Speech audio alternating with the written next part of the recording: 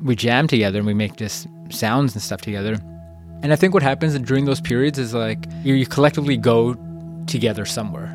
And I think it's a hard experience to explain to people that haven't experienced it, but it's beautiful. It's like you are traveling together and then you're like connected and nothing exists. The individual doesn't exist in that moment.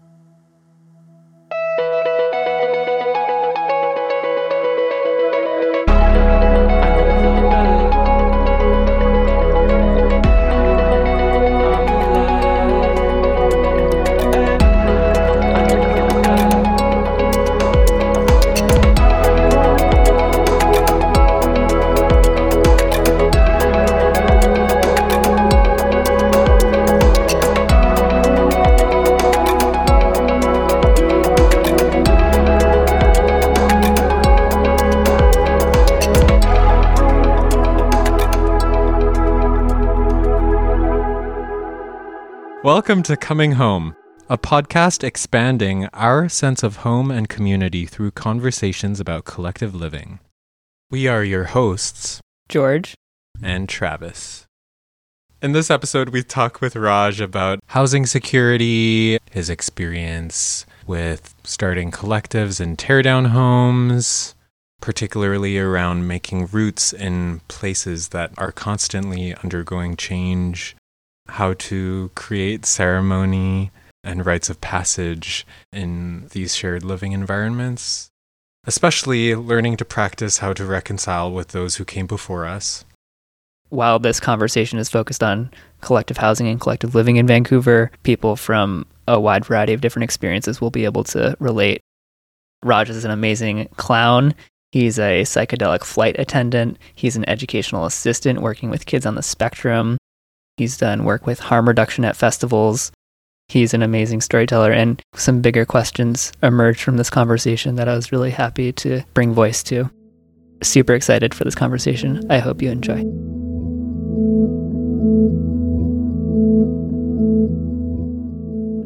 Welcome, Raj. Thank you for joining us. I was thinking maybe we could just bring in the audience and tell the story of like how we met Raj originally and kind of go from there, because that's kind of, how we've arrived here, I guess. There was a party, me and you showed up. My roommate at the time was performing an art piece at it later in the evening. And then there was also like a gallery set up throughout this house. There's a few events, and I think that one was the third show we did. You're always regulars to all our shows, which is always nice. Yeah, because we're in the neighborhood. We're like 6 blocks away. You were definitely one of the first people I thought of when we were creating this podcast and like thinking of people who we wanted to talk to. Definitely because of the Wheel of Time Gallery house and that sort of experience, because both Travis and I got to witness that and participate at the events that you put on there. That whole journey in houses evolved into a whole other series of things that are progressing along and that you're still exploring. Every time I talk to you, I feel like something different comes up and it's something new and exciting, and I feel like I learn so much every time I talk to you. Thank you for saying that. I think so much of that house and the intention for me, it was like to meet people, and I think that the fact that we're sitting here together and we met at that house was a success in a way. I was new to the city, and I think by the time I was living in that house, I've only been here for about maybe 4 years, and so it was really important to find like-minded people to make stuff with or share stuff with and to conspire and to see what we can do. And it was so much of that. That was always, original reasoning why I got into living in collective housing. It was easier just to be part of creating the houses than to finding an already established house or, even just like a roommate or situation or something. Yeah. When you say like that house, Travis and I know that house. How would you describe that house? Well, now that house is gone kaboom because it's been demolished and all the houses on that block. Where is this house? It's on Renfrew Street. It was on Renfrew Street, right by the SkyTrain, between Broadway and Grandview.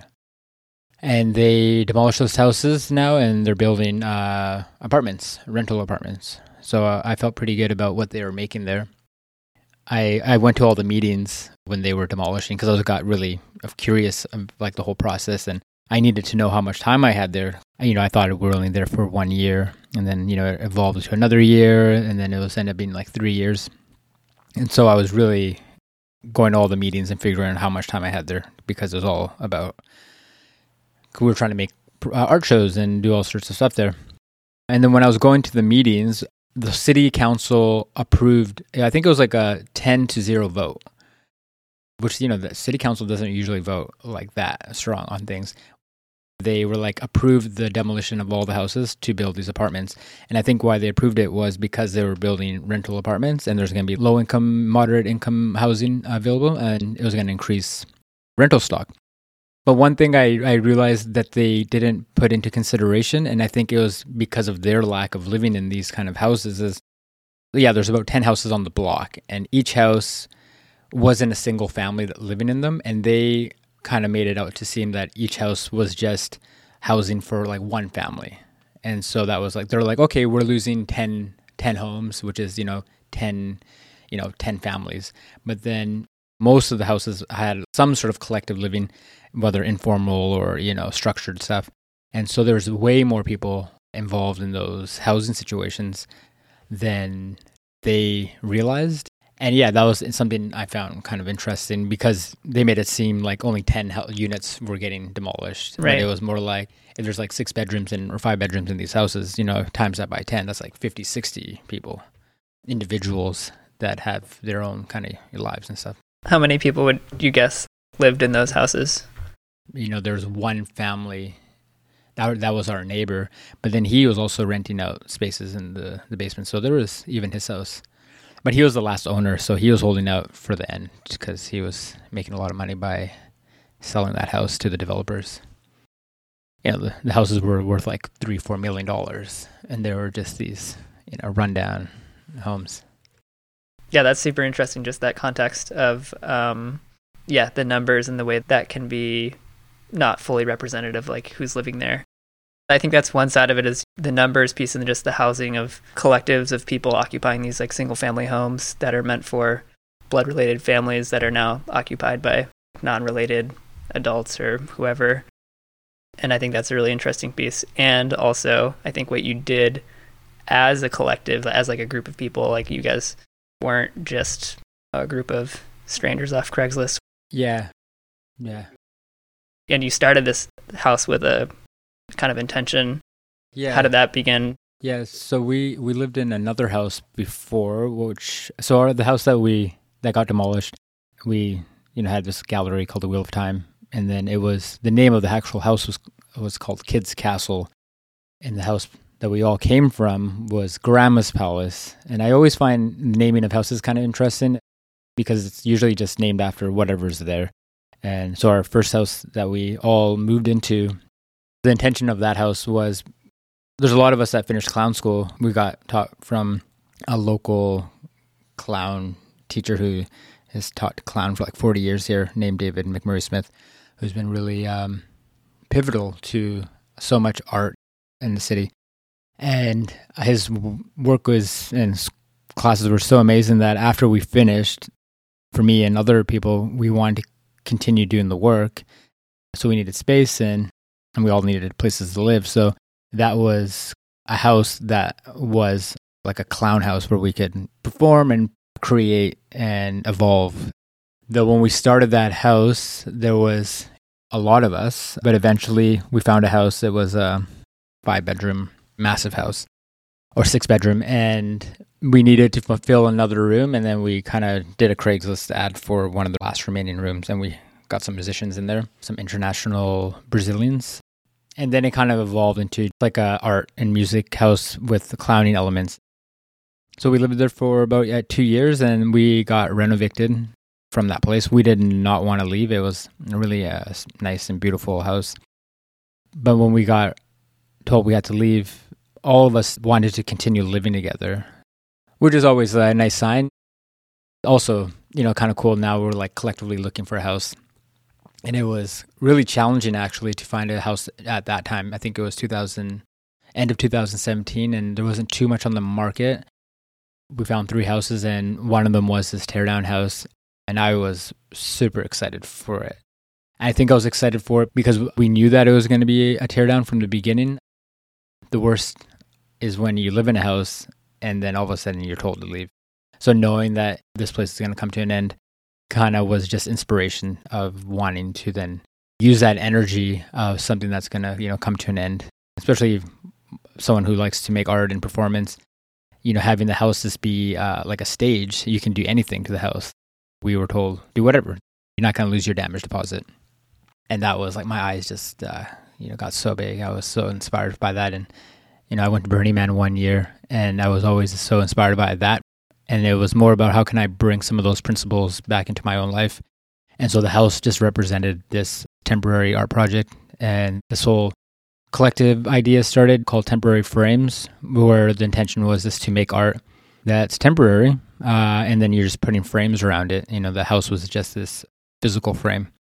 And it became a friend of mine, in a way, which is weird. What became a friend of yours? The house.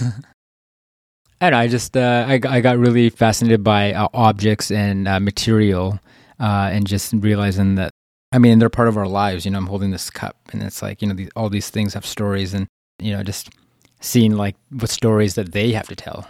Even like a room or a house, like what story does the house want to say? Like what has the house experienced? And so a lot of the work I like to do just kind of is from that angle, just changing the perspective of how we see things, because it's so easy to look through the perspective of I.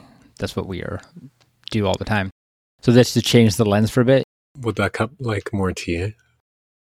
Oh yes, please. And look at this beautiful teapot. That's just, to me, I just see this character, and I could spend a lot of time just with that teapot. We are. Yeah. I think when I moved into these houses, it's always nice when you're in the house and it's empty, and then the house, especially if it's been lived in. Our first house that we lived in, Grandma's Palace, it was named that because Grandma lived there for like 40 years. She raised her family, and they all moved out, and she continued to live there. And we found out that she died. And they didn't really tell us the full story, but it was under the impression that she died there.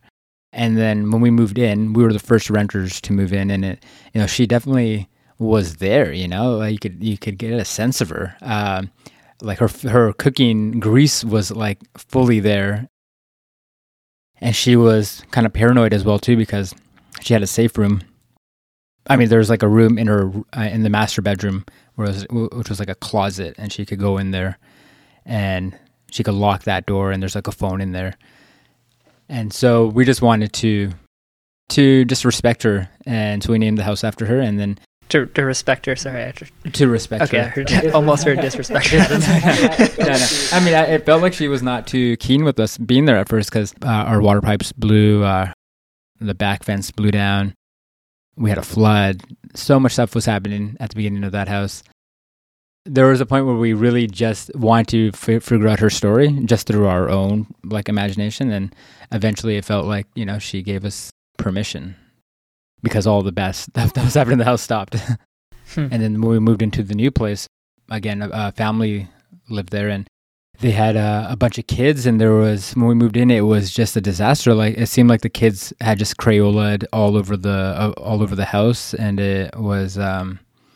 I think they were under the impression that the house was going to get demolished like right away, and so they didn't realize renters were going to move in. So when we moved in, it was like the kids were already having an art party. They were just going crazy. So that was kind of where that name came from. The kids were going wild, and so we're just going to continue with that energy.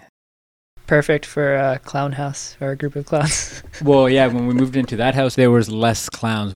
Then it just became a collection of just various people that were involved in some art form. Right. Could you mention again in Grandma's Palace the practices you took to connect with that energy there? I think you mentioned something related to improv or the clowning aspect of the folks living there. Yeah, I think so much of the clown work is this idea of embodiment, where you become the the thing. So instead of consciously thinking of, oh, I'm going to become this person or I'm going to act, you are just trying to allow the energy of the thing to come through you. Then you're just almost a vessel. So yeah, I think it was through that process of bringing in the grandma, it was just asking to have the grandma be there. And I think we had an evening of it where we were starting to make performance, and one of our housemates became the grandma, and then the rest of us were the kids. And then we had a lot of fun with making some grandma's inspired performance. I think it's fascinating. There's the dynamic of, as renters, you're occupying this person's home, and then you, as renters, reconciling catastrophes that were happening when you were moving in, and kind of, you could feel maybe her spirit was not pleased that that these new people are living there. I can't help but think of the displacement of the indigenous peoples on this land and how that same story is unfolding, but at a larger scale, and the practices of reconciling with that maybe your house went through in some way of, and kind of a through your lens of clowning and embodiment practices. Yeah, I don't think we have ways to acknowledge when things change. I've moved in and lived in many places, and just even having like ceremonies or having some sort of event just to honor your time somewhere, just clearing up the space, like the psychic space that gets created there. And also when you go to a new place, the psychic space that was there and that needs to get cleared out. And I grew up in a Sikh culture, and so growing up, if there's any big event that's changing your life, that you have these day-long, 3-day-long, or even 7-day-long ceremonies that are like nonstop. So if you bought a house, you're going to have a 3-day, 72-hour ceremony. And I think just having that growing up was always something I valued a lot. Even though I'm not like a practicing Sikh, some of those deeper rituals definitely have stuck with me. When I move into a place, there is that kind of respect of what does this house eventually want to be called? What was here? And what are we going to do here? And just kind of honoring that and respecting that. And yeah, and I think it's just healthy, psychologically really healthy to do that kind of stuff. But yeah, back to your question of like these bigger cities and neighborhoods that are changing. If I go back to where the Renfrew house, it's going to be completely different in a couple of years. That whole neighborhood's going to be completely different. And it's, what's the memory that's going to be there? Though I made a virtual tour that's permanently going to be on a website right now. That was my one way of, making this temporary project permanent, as long as we have internet. I love that. I think there's the question of what remains. What is the legacy of these places? To me, that's the relationships, right? Yeah. The relationship with the place, between the people, the experiences that were shared there. That's what lives on. And I think that kind of goes into what Travis and I have been working on. Travis and I have been talking about collective housing. The Vancouver scene is it's a collective housing scene. Mm-hmm. There's the Vancouver Collective Houses Network with like 16,000+ people on it, and it's growing steadily. Mm-hmm. And it's been around for over a decade. So there's definitely a growing movement of collective houses in the Vancouver region, as well as like all over the world. In most cities that I've heard of, there seems to be some sort of collective or communal or community housing scene. There's lots of different names for it. There's all these different manifestations physically and physical expressions of this housing type, and there's all these different names for it. But there seems to be a common undercurrent of community, collectivity, cooperation, like something that's shared. And to me, that's culture, right? There's actually a culture that is being created by these physical spaces being occupied in this sort of like shared way. I think that's not a new culture. As you said, you were sort of primed for it in some ways, or even looking for it from your experiences growing up in Sikh culture. When I think back to my upbringing, my family environment, those are like cultural values that get expressed in many different ways, and we sort of are inspired to seek those out wherever we go. For some of us, it's clowning, or for some of us, it's food. I think that's really common. I'm really interested in the culture that's being created around collectives and how we can like be more intentional and aware that we're participating in that in some way, and especially around like the acknowledgement and reconciliation piece. we're both being displaced as renters, being pushed from one house to another through rent evictions, through housing and affordability, through forces of capitalism and all this. At the same time, we're also displacing others by participating in this larger culture of settler colonialism. How do we reconcile with that? How are we participating in that in a way that is honoring the people who took care of the places that we live before us? Mm-hmm. Big questions.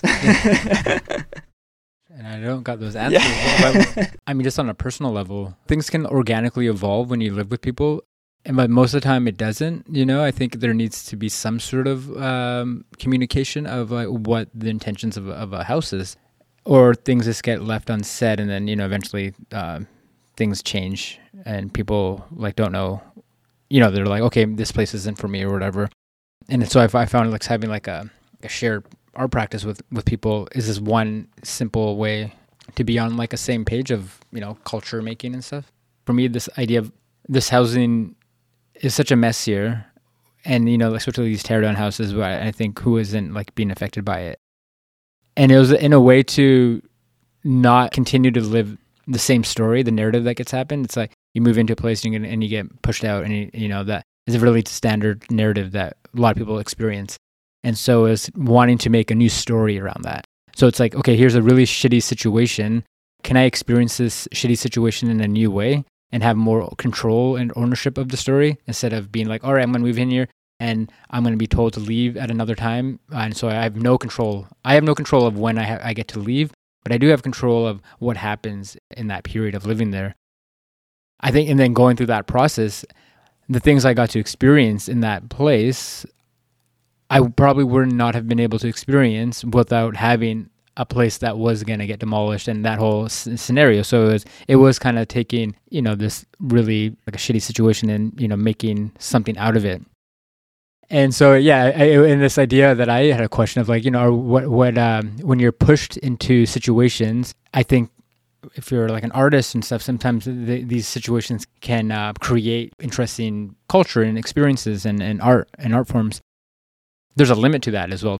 After living in this house, I'm like, okay, I don't want to go experience that again. But I live in a new place that's also going to be a teardown. So I am recognizing that I'm back into the cycle again. And this time I'm less about wanting to make art in this place, with the structure. It's more of an internal process for myself now.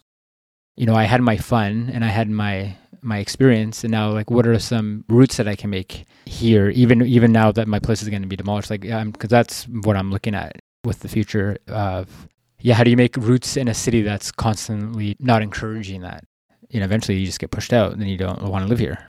That happens to a lot of people. A lot of people have left the city. And it seems like one of the ways to stay is having bigger collective houses. If you were to rent a 1-bedroom apartment, it's really expensive. It's simpler just to have a space in a house. But then, that doesn't always work for everyone either, right?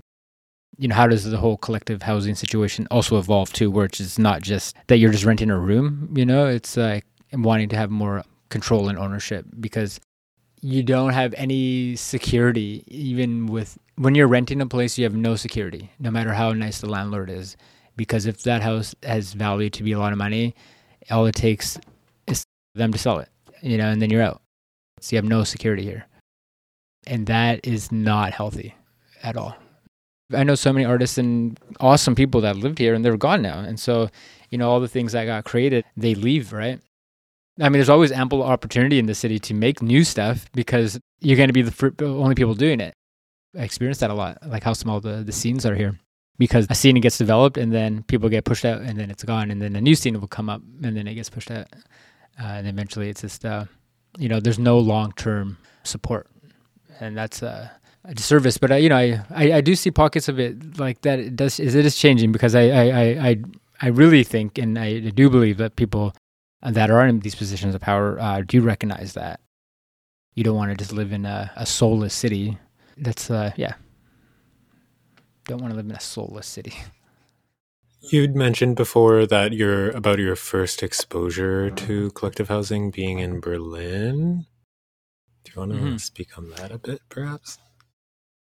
Yeah, I moved to Berlin. I was taking urban studies courses at university, and I got inspired by just seeing how the cities there were designed, and coming from Calgary, Alberta, which is just a very car-centric city, I just got so into that idea of just living in a new country. And so, yeah, when I moved there, I just met people like on the street. Like, people are just really friendly. And so I met some people, and I lived in their apartment. It was like a 6-bedroom apartment. The name they have is called Vegay. It's like a shared housing. And it's a really common thing for people in like bigger cities and Berlin to do. It blew my mind because the people that I lived with were so diverse. They, people were professionals and people made money and stuff. A lot of people were just doing this because that's what they wanted to do. It was less about, oh, I'm doing this because I have to do it. They're doing it because they want to do it. I think that really shattered my worldview of what it means to live with people, and then how close we all became, how close your friendships and friends can be. And so when I left eventually Germany, and I knew that that was a great way to live. Especially it was because it felt just so not, like college kids or anything. It was like, okay, the people here are professionals, and they're choosing to live like this, and it was amazing. For me, having seen that, knew that that's possible. And so when I moved to Vancouver, it was more of a common thing. We have a house called Vancouver Special, and it's called that because you have a house and then your mortgages are pretty expensive. So they're like, hey, why don't we have a house, have a side suite? And that was what we go rent out, and they'll help your mortgage payments. At a place like Calgary, you don't actually have to do that. Most Canadian cities, a single family home just houses the family. Like, you're not renting out any bedrooms in your house. But a place like Vancouver, because real estate is so expensive, that they had to create these side suites to help, have supplementary income. When they sold these houses and they were designed to have multiple people in them, now you see most Vancouver houses are not actually single family houses. They are a multi-use, multi-mixed housing. I noticed it when I drive by a house or walk by a house, and I'm like, wow, this house is massive. And then you realize actually there's more than just one family here. There's like multiple people. Having seen seeing collective living in Germany was really eye-opening. Without seeing that, I probably would not have even thought about living collectively with people. And I imagine I know so many people, probably from back home where I'm from, who would never think to live collectively. It has such stigma, and it's weird. All the worst things you can think of like living with roommates seems like so unappealing. If you haven't seen it, if you haven't experienced a taste of it, yeah, you're going to take, some of the worst ideas of it. Yeah. Yeah, the stigma. I feel like that's a real thing, at least from my experience in Northwestern culture. But I wonder, if there's a specific experience around the stigma that either of you have witnessed or felt. I think it's more like psychological, like your own, you know what I mean? I imagine people might be like, oh yeah, you live in a collective house, or you live with roommates, like that's weird. Yeah, definitely. I think so much of it becomes internalized. If you have a worldview that you're raised in, that if you're doing good in life is if you like have your own place, right? We value home ownership so much. But I see people with home ownership, and a lot of the people don't seem like they're living good. I like the fact of having security and all that, but I think that the cost that they have to do to have that, I think they're being swindled. For me, it's complicated and stuff. Yeah, if you want to own and do all that, like ownership, it requires sacrifice. You work more and you need to make more money. But not everyone needs to be doing that, Especially if you're adding value to a city. Sometimes people that add value are people that don't make a lot of money. But if those people can't even just afford rent in that city, that's a huge issue. You shouldn't not be able to afford regular, decent rent. That's something that really bothers me a lot. And I have to not be bothered by it because I don't like my mind to be, taken over by, it's like, that's like the idea of how we live, right? It's, things that upset us, then, they, takes over our mental space. And sometimes it just feels like you can't do anything. And I think that's even a worse state to be in, is when you're just drowning in despair. I'd rather be not in that state of mind because it doesn't do anything to help the situation. Mm-hmm. And that's a constant struggle. I think we probably all experience that. We probably have different things that put us into those states of mind, like narrowness of thinking, of where you feel like you can't do anything. It could be all sorts of topics. But housing has been something that has been a big thing for me just because I've been so involved in it. Yeah. That's so interesting. So many people in the city are not owners. If you have the intentions of setting down roots at some point here, well, you really got to work for it, and make a lot of sacrifices in your time, in your lifestyle. Your whole way of being has to fit through these sort of like narrow passages of what is valued by society, what makes money, or if you have a certain identity, a certain privilege that has access to those, a certain level of like wealth, it's narrowed to the few, and for the rest of the folks, you have to conform or jump through the hoops, Yeah. Work those extra hours, take that shift. Yeah, so it's kind of almost evolving. Co-op housing seems to be a more stable, secure version of collective housing or shared ownership. But that's the thing, it seems like the only way to have security is then to own, it feels like you shouldn't have to do that, right? Not everyone needs to own or wants to own. Yeah.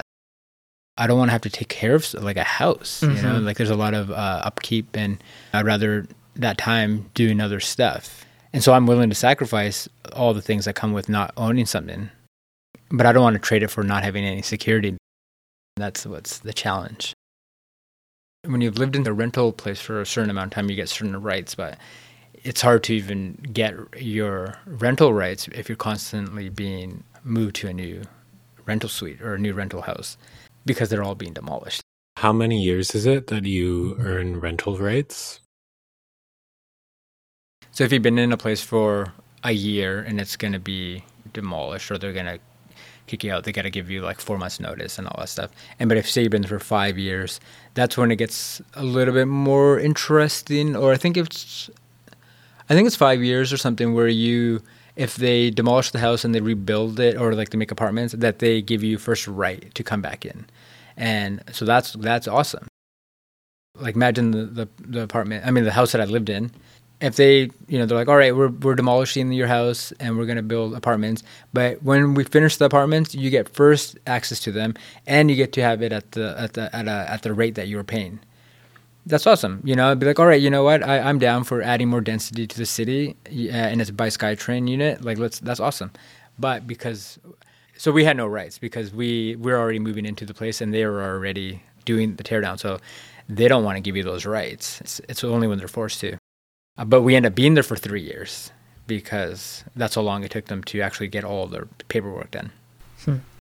And so now we moved into this new place, and then there's like all these other people that live on the block that have been there for like 10, 20 years. And, they get 2 years of rent plus $1,000 moving expense. They're going to help them find a new place. And then they get to come back if they want. But we don't get any of that.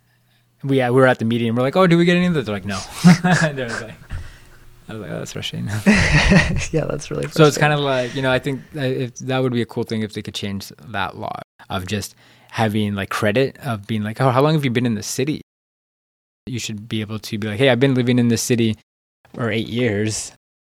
I haven't had the opportunity to stay in one place. Yeah, what's your contribution to this community? Yeah. These little like nuanced little things, details, I think they're going to affect more people coming up because it's harder to find long-term rental. There's a lot of people say, oh, hey, I'm going to move, out of the city. A lot of the jobs and all the stuff is in the city. That's the problem, right? And so the jobs and the work and the opportunities are in the city. So just to like go somewhere outside is not possible. Did it start with the Kids Castle? The teardown? That was kind of your first project of like intentionally utilizing these houses, these teardown houses. Yeah, so the first house, like Grandma's Palace, which it was almost like we were getting, like for me, it was like education. And so it was really nice to be around people that are doing their masters in art and in music. And we had just such a diverse group of people in that house. Like there was never a core idea of what we wanted to do together or anything. Everyone was kind of doing their own projects and stuff. But we were always constantly like collaborating. So 2 of our roommates were doing their master's program, and then I would help them out if they needed help in any of their projects and learn so much stuff from them. Then that's what I loved about that house. It felt like a college of sorts, and it was like a free college. If any of us had to hire any of these individuals, it'd be so expensive. And so just having access to it like immediately, just like right there was what I wanted. There was never this grand idea of like, oh, hey, let's do we tried to do some stuff and we did this. We started this thing called Cardboard Day, that was an initiative of, hey, let's get cardboard and make art with it. Then we went to Trout Lake and then we had a parade. And then people were like, what are you doing? And we told them it was Cardboard Day. And then, we're like, it was our first ever Cardboard Day. And it was just this beautiful idea. And then people got a big kick out of it. But then moving into that Kids Castle house, I think it was because the house was the story. For me, it was kind of interesting just to feel what that feels like, to be like so single-mindedly obsessed with something. When you really are passionate about something. And then that was always the thing. I was like, hey, let's honor this house by let's making art here. The house that's going to get demolished, let's make it beautiful. And so when it goes down, we could be like, hey, we did all this stuff here. Because once I was done with it, I was done with that house. I felt like there's nothing more I could have done there. And so it felt nice to use all the potential of that place. Eventually, the garage that we turned into a studio became like a space that we actually worked in and hosted like little series and stuff. And losing that was kind of challenging because that was actually like a space we used to work in. Definitely the intentions of that house were, for me, like really clear. It was just like, all right, this is what I'm doing for my life right now. Eventually at the end, it was, okay, it's time to go. And we couldn't have like a big show or anything because it was like right in the heart of COVID. We're still in a new heart of it. Right before we started recording, you asked me like why I got into collective housing stuff or why I was interested. And then I didn't quite answer because we were doing audio stuff. But I started, and I met George actually through Fireside Collective, which is by Clark Drive. Were you talking about the collective experience being kind of like a college? That's how I felt when I first started subletting there. And I was only there for like, I think 3 months. But compared to any other living situations I'd been in, including the house I grew up in with my parents and siblings, this was the closest experience I'd gotten to just casual skill sharing and connecting with others. Through like having access to a garden, having access to like a living room space where people are active in, and whether just reading books or like offering to like watch films or like go to events, and then also sharing meals, which was beautiful. And like even cooking is something I never really had learned how to do until I was there. And then I was just encouraged and mentored by the different folks in the house about learning to cook big meals for everyone. In the topic of stigma that you asked earlier, I'd say like growing up here, there was like a huge stigma I had associated that I learned from my parents just around like property ownership and like the individualization of, you're just taking care of your own family. Yeah, that so-called individual go-getter, pull yourself up by your bootstraps for your own kin.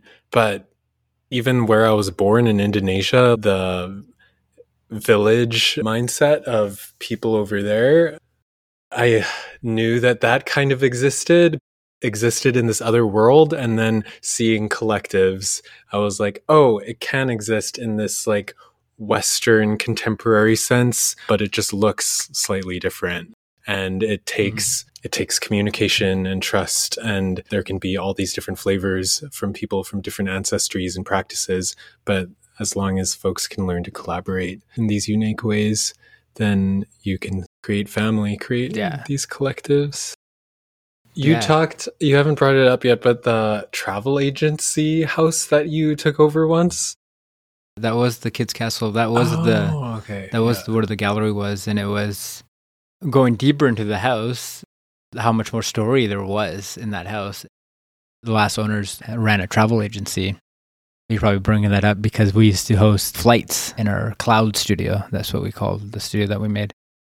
We have this idea, and then you realize actually that garage was like a travel agency. I found that kind of... What do you mean by it was a travel agency? That the owners ran a real travel agency. And they had flight attendant cutouts and travel agency brochures and all the equipment you need to run a travel agency. Doing our own type of flights, more internal flights. Yeah, it was an interesting experience just because I love stories so much. It was a nice narrative to kind of wrap around. I mean, I can expand more on that if you're curious. It depends on how much you're comfortable sharing. I think, and it kind of goes back to this whole skill sharing. I got really interested in psychedelics and ceremony and stuff. Going through ayahuasca ceremonies, I just saw a different way to undertake psychedelic use, compared to when I would just experiment, as a youngster. It was just, you take these and you just see what happens. But then when it's more intentional and it's more, eyes closed, and it's a really different experience. So that was a really interesting experience for me to go through that. So I got curious when I rediscovered mushrooms of taking some of the stuff that I was learning through these ayahuasca ceremonies. Like, can we take some of that approach and use it in our own gatherings with our friends? And then, I took one of my friends on a trip, and we called them flights. And it was such a beautiful experience because it was such a personal experience, and you're just holding space. And then we started doing them for other friends. And I think it was just such a cool experience to hold space for friends and people in your life, and then trying these things out. And then you learn things from each of these, ceremonies or trips of like, oh yeah, hey, that worked, or that didn't really work. But because we're all like friends and we all know each other really deeply and we created this space together, like where else would you be able to do that? You'd either have to do it in this really kind of sterile, or if you didn't know the people, it'd be really kind of, I think the feeling would be different. And so, it was really helpful to find our approach to working with these medicines that were just so rooted in some of our clowning practices and in some of the different ways of doing these medicines. That house just provided so much. And these are just some of the things that were just born out of it. And it wasn't just, oh, hey, let's just start doing these trips. It evolved through these years, for me anyways, of being around community, being around these ceremonies, and then making the space. And including, you were talking about taking what you learned from different experiences. I also ran into you doing harm reduction at Base Coast, which I also did. And I'm guessing that would have fed into that experience as well. That was when I was started to get into that type of work, and I wanted to see how other people and communities and scenes are doing it, and it was really nice, just to do harm reduction at a festival that I would clown in. Usually I like to play and do all sorts of experiences at these kind of festivals, and so then to kind of have be like, all right, I want to assist in this place and actually help out people that might be going through difficult experiences. My favorite time was helping people when they're going through some really, really deep trip or something. There's something about being there for people when they're going through some difficult stuff, just because I've gone through a lot of difficult stuff myself. I don't know anything more than the next person, but I just have some experiences. And so just to be able to be like an anchor while someone is also going down into the depths of whatever they're going to. And so you're just kind of, can be a life raft for that moment, because I've definitely needed life rafts at certain points in my experiences. And maybe we'll continue to need those, And so how important that sense of community is and sense of belonging. I think a lot of times when we're going through really difficult periods is because of the lack of that, just a lack of feeling that you belong to something, or to be that for another person is really special. Life raft, or to have a flight attendant. Creating frames. I think that's been so much of the work that has evolved, putting frames on our lives, because life is just so chaotic. And frames can just help center something. And then it kind of gives you, oh yeah, cool, this moment's going to end. This is not permanent. I know I work with kids on the spectrum. That's one of my main jobs. They need to know structure because they recognize the chaos. This is what I experienced from them, is that they recognize the immense chaos that everything is. And so then being able to have something stable or something that makes clear sense One example is a lot of the kids I've worked with love trains. And I'm like, why is this so fascinating to them? And it's because it makes sense. The train goes around, there's a track, They need the track to close, There's something just inwardly satisfying about that, I think. And so it's like a frame. That's so interesting. And to me, it makes so much sense talking about how you're a flight attendant and then also how you're sort of tending to these houses as both collectives and structures in their transitions. And then you're an educational assistant and you work with youth also doing a form of harm reduction. It seems like, I don't know, it just seems so fitting. Yeah, that was the first, actually, when I lived in that collective house in Berlin, the first person he was like a role model. He was like 10 years older than me, and he was one of the roommates, and he worked with kids that had disabilities and were on the spectrum and stuff. And I remember one of the kids came to the house that I was living in, and he was like this little, German kid. He's like 7, 8 years old, super cute. I'm like, wow, he was just talking to me, and my friend was like, oh, hey, he's like, I didn't really realize this is his job. And then I was like, wow, that's like, that's your job. You're just like helping this kid out with like learning. He's like teaching him how to count like money. They're going to go out like for a walk and stuff. And he was like a really creative little kid. And then I remember that moment, it definitely left an impact on me because when I moved to Vancouver, I wanted to work with kids like him. I wanted to work with just challenging autistic kids. I mean, that's what I was looking for. And this shows you just like living in that house.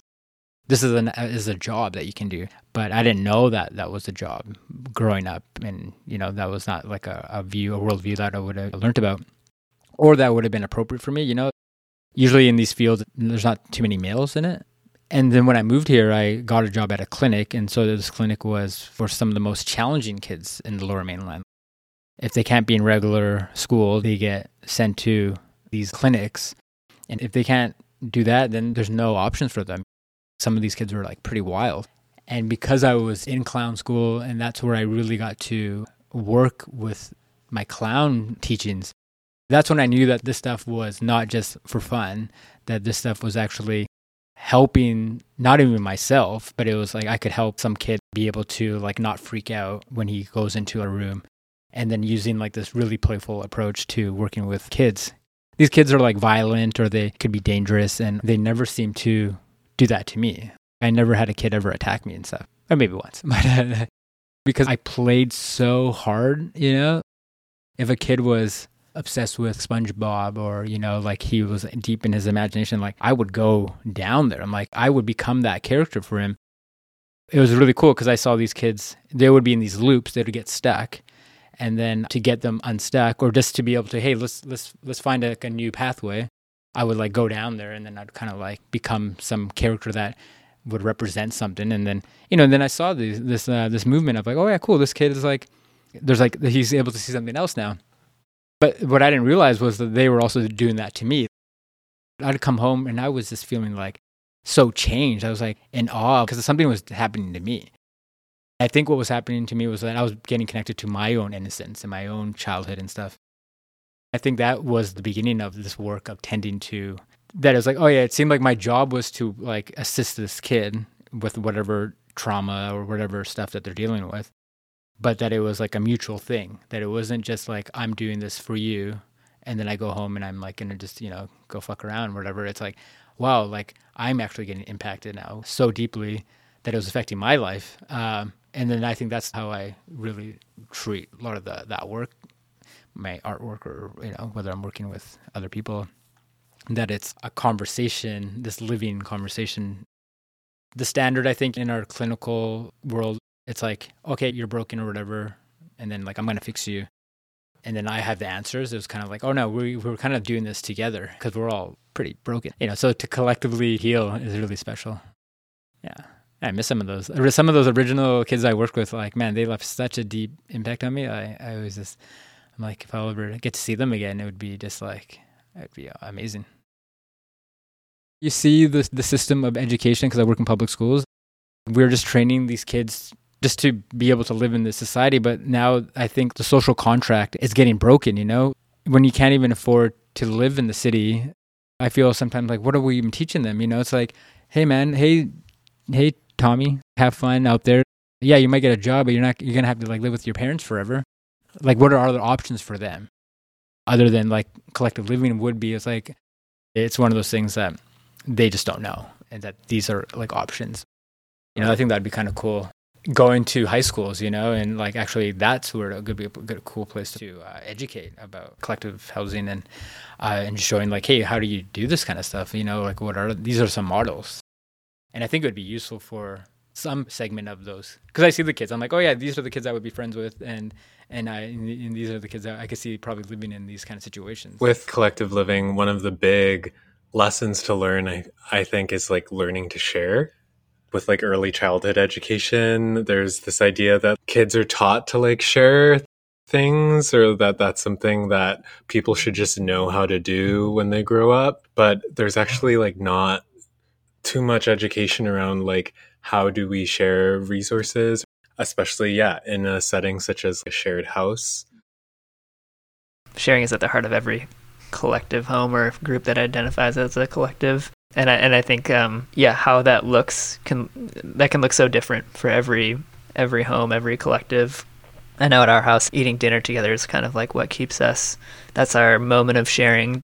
We do that most nights a week, I would say. That's our check-in time.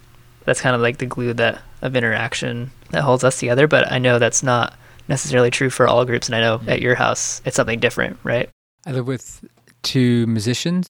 One's a drummer and one's a guitarist, but we all share a deep love and or even love. Like I think it's like a way of living for improvisation, because we don't do too much eating together and cooking and stuff. But you need something to bring your people together, and whether it's making food or going for walks, or there's got to be something that you do together. It's like any relationship you need to tend to.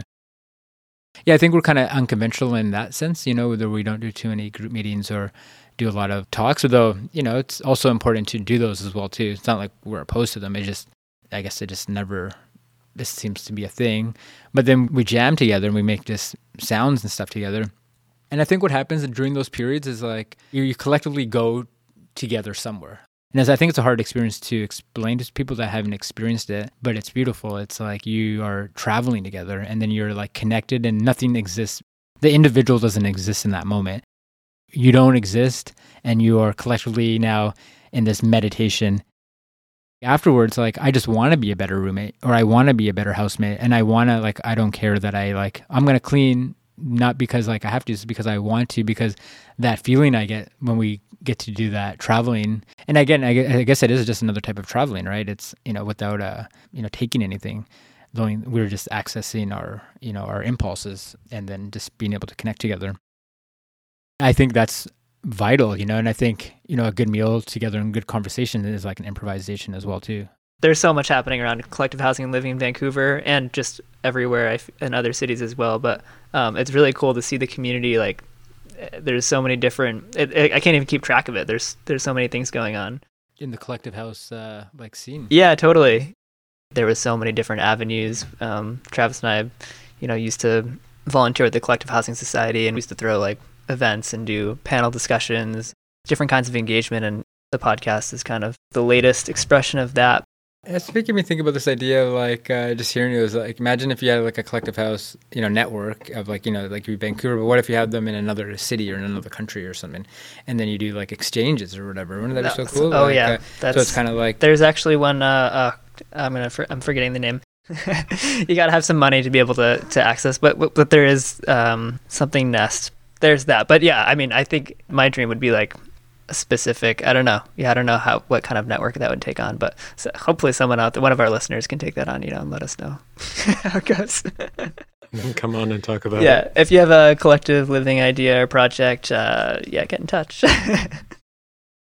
There's been so many avenues on this conversation that I've been so interested in talking to you for a long time for, and I think you touched on so many different points that I hope audience members can relate to and engage with, and I'm so excited to continue on this journey with Trav and for our next few guests that we have lined up.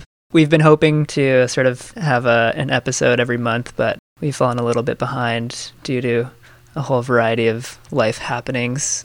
We're making do, but excited to continue exploring and hearing different stories. As far as interesting stories go, Raj, you're a great storyteller. Well, you're part of the story now, so maybe we can make an epic, a side plot. Have you back? Yeah. Have a check-in? Yeah. Where are they now? Yeah, where are they now? Yeah, definitely. There's all sorts of, it's. Oh, one insert I wanted to say about like ideas and then like sharing resources. The Collective Housing Network, it's like an online page where people like just post when they need to rent out a room or are looking to rent a room. But another thing we talked about long ago was creating systems of connecting those collectives with one another, especially to connect with one another over advocacy, but also with sharing resources and like creating care webs of sorts or mutual aid. I even imagined at one point like a map where you could see like not the exact location of each collective home, but a rough like smattering of collectives in each neighborhood, and then some type of way they could connect with one another and then share when events were going on or when they had more food from their garden that they needed. And then tying that into like the community fridge projects and the community food orchards that have been popping up around the city in the past year. Having this idea of like maybe a community house festival, where they're like, it's like a tour de fridge. Tour. Something like that where, tour de fridge? Yeah. Well, that's like I don't know, a friend did one where we biked around to different houses and you just drink beer at all the different houses. Maybe there's other things involved, I don't really know. Another resource that you shared was the Fantastic Spaces or fantasticspace.com. Because we've been talking about collective housing, and I made a virtual tour of my house during COVID, so we couldn't have anyone over for our any of our events. So I made a mental institute in my bedroom, so you can kind of tour around the house. It's kind of fun, and there's all sorts of surprises in there. For information on the resources that Raj described, expand the details of the episode description. Thank you to our amazing volunteer team, including Danya, who is our co-producer, does all the post-production, and we are also recording in her bedroom. Thank you for that, Danya. Thank you for moral support, delicious baked goods. Huge shout out to my good friend Travis, and also new roomie coming up this February. It's awesome coming on these conversations with you, and I love hearing about the experiences that often I forget about even though we shared them. So yeah, it's always a good chat and good journey.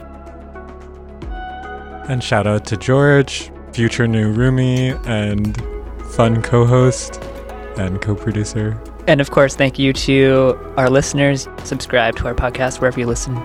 Give us a shout at thecomingHomePodcast@gmail.com. Let us know your thoughts, projects, feedback. Follow our Instagram, Facebook. Shoot us a DM on our social media platforms and get in touch. We'd love to hear from you.